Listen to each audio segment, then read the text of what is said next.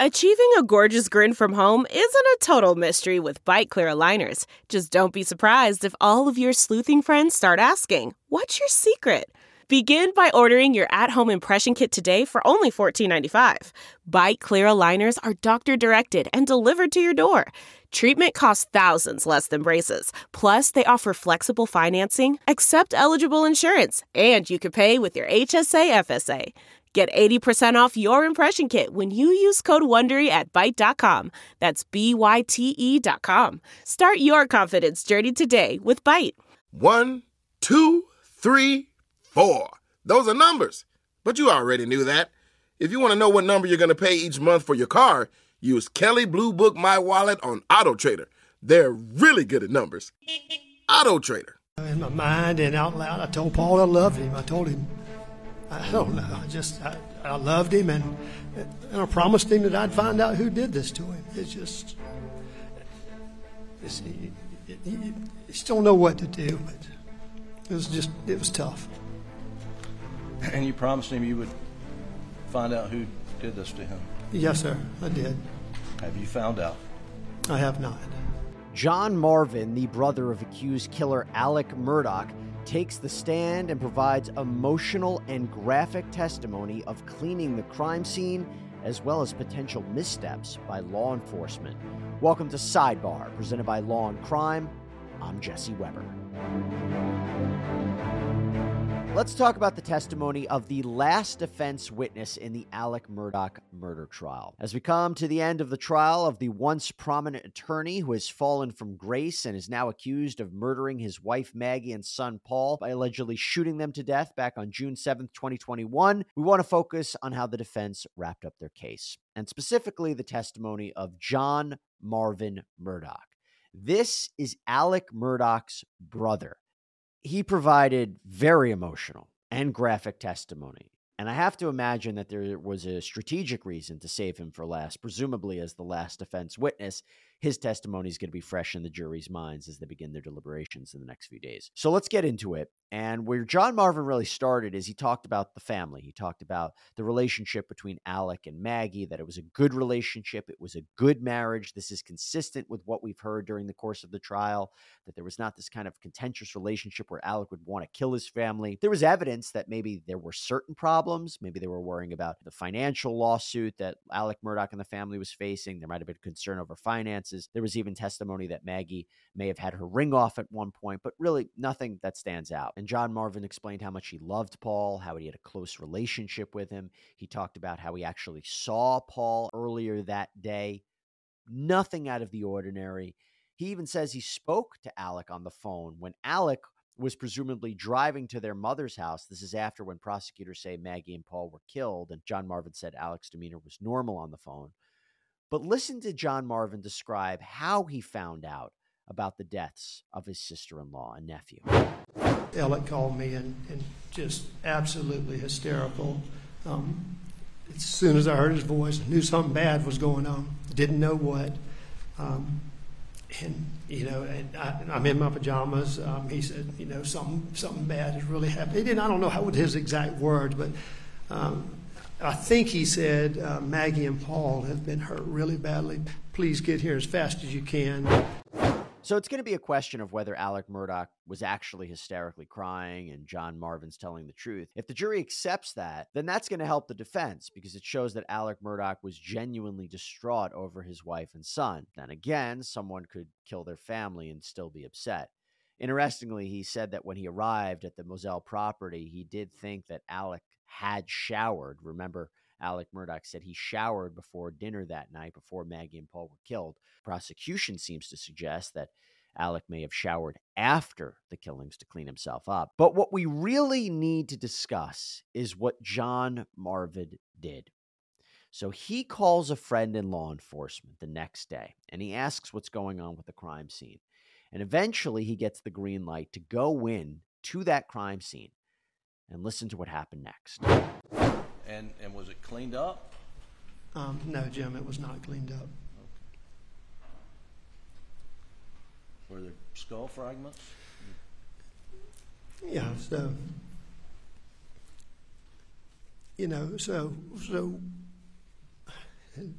excuse me, oh, this is going to be really difficult.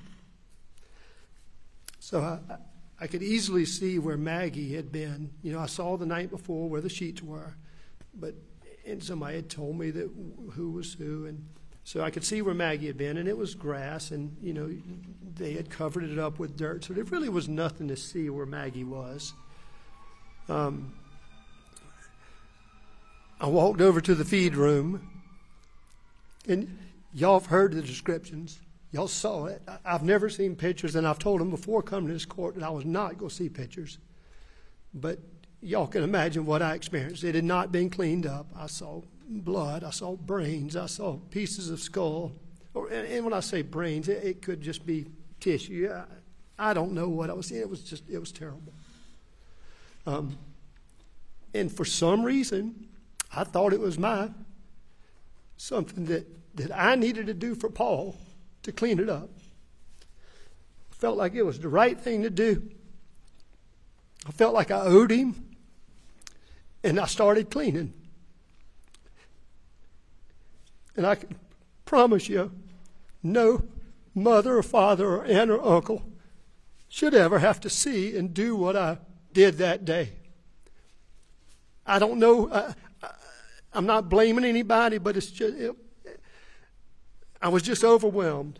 I did everything I could, and I would have moments where I would stop crying for a moment, and just in disbelief. At one point, I called my brother Randy, and told him what I was doing, trying to describe what I was doing, and he immediately told me to stop doing it. It was not good for me. It was not healthy for me to be there.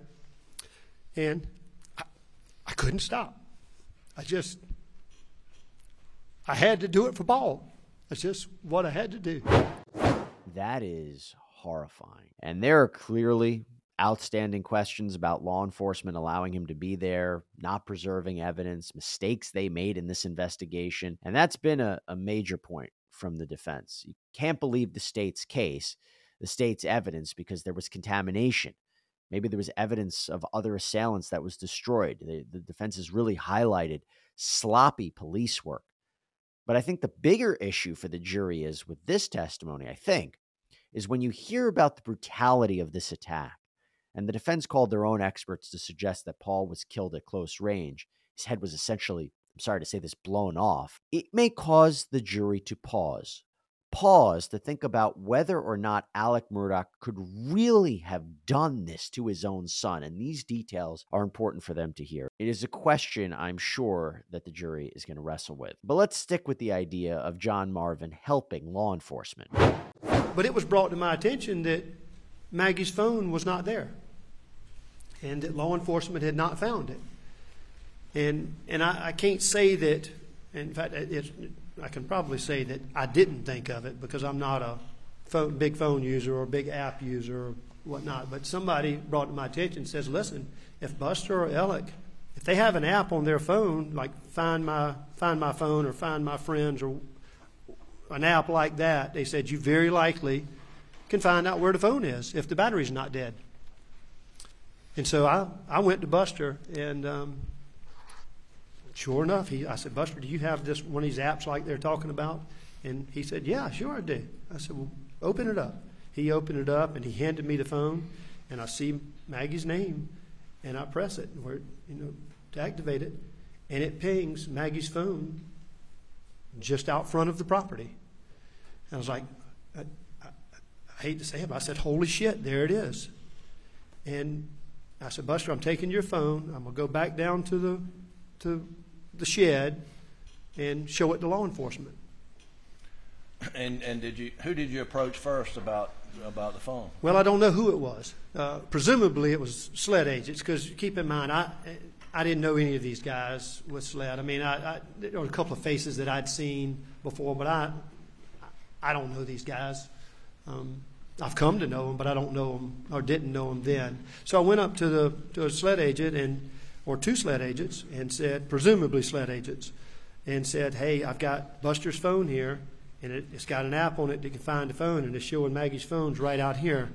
Y'all want to let's go get it. And he said, no need. We have technology coming later today that we should be able to find it.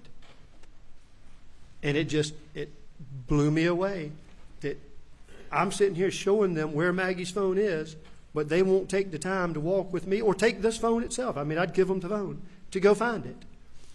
So I walk over. I knew Duffy Stone. He was the solicitor. I knew one of his investigators. I walked over to them, said the exact same thing, and they immediately said, absolutely, let's go find this thing before the battery goes dead. And what happened? That we did that. Well, we started walking down the back entrance, or the kennel entrance, if you will. And as we were, and at that time, the agent was holding the phone. You know, I'm looking at it with him. And when it pings, it creates a dot or location. And that dot jumped from right at the end of that road down the road, I don't know, maybe a half a mile, 3/4 of a mile.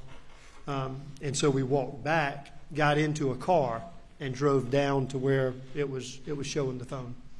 And was the phone? And I rode with those agents, the solicitor's office agents. Was the phone ultimately located on the side of the road? Absolutely. We found it in a matter of minutes. Okay. Do you remember how it was collected? I mean, were you present when it was collected? I was. So I was on. There's a cow pasture on one side, and it's wooded on the other side. And I was on the side, the cow pasture zone, if you will. And I heard him say, "I got it." And so, of course, I walked back beside his car, and I'm good ways from it, but I see him over there, and I think he took either some ribbon or some flagging or flagging tape, and marked the phone.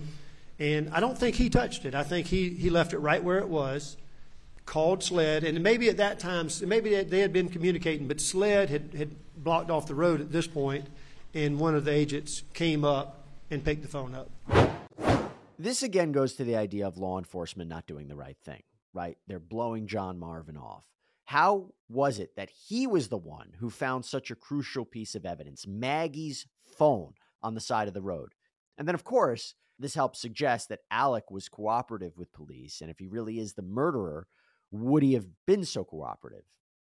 Then again, on cross-examination, John Marvin did admit that his brother may not have been that forthcoming. Before August of 2022, at that interview, when you heard your brother's voice at the kennels, had he ever told you that he was down there just prior to the murders? No, sir. Did he ever tell you that afterwards, after you listened to that video? No, sir. And I'm trying to think if we've been able to have an opportunity to even speak. Okay. All right. So you'd agree that if he had not told SLED that was not full cooperation, correct? If he had not told SLED that he was at the kennels just before the murders, he had not actually been fully cooperative. What's your question?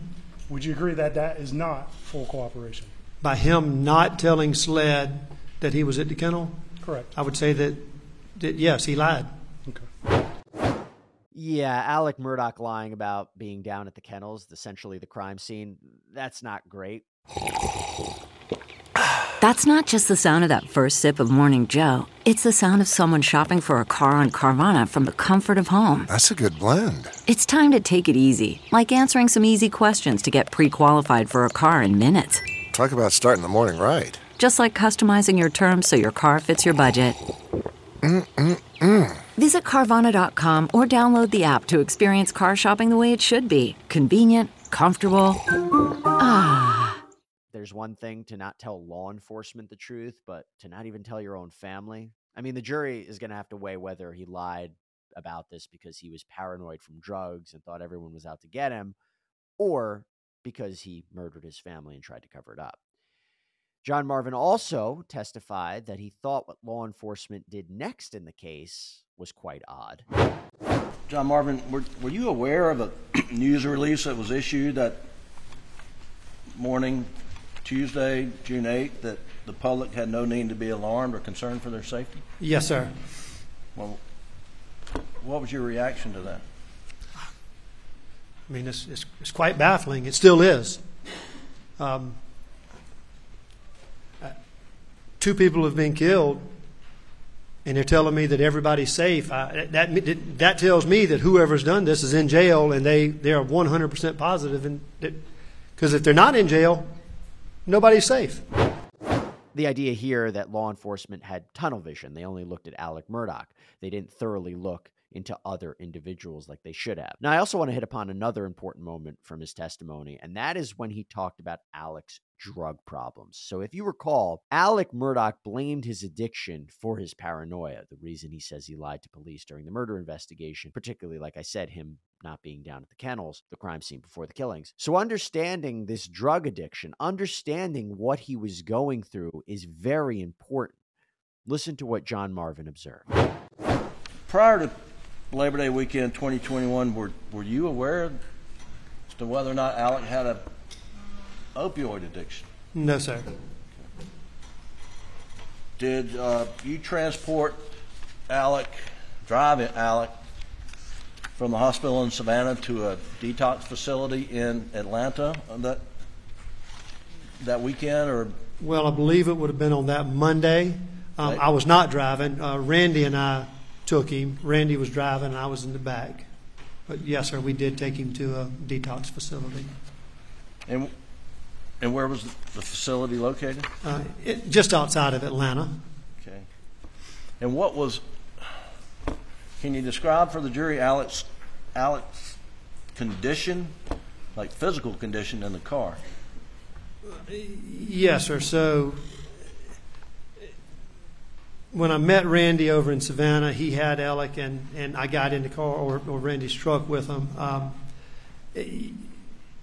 I'd never seen anything like it. I've seen television shows of talking about the leg twitching and the squirminess, if you will, and that's the first thing. I mean, you could just tell he was sweating. He was thrashing about.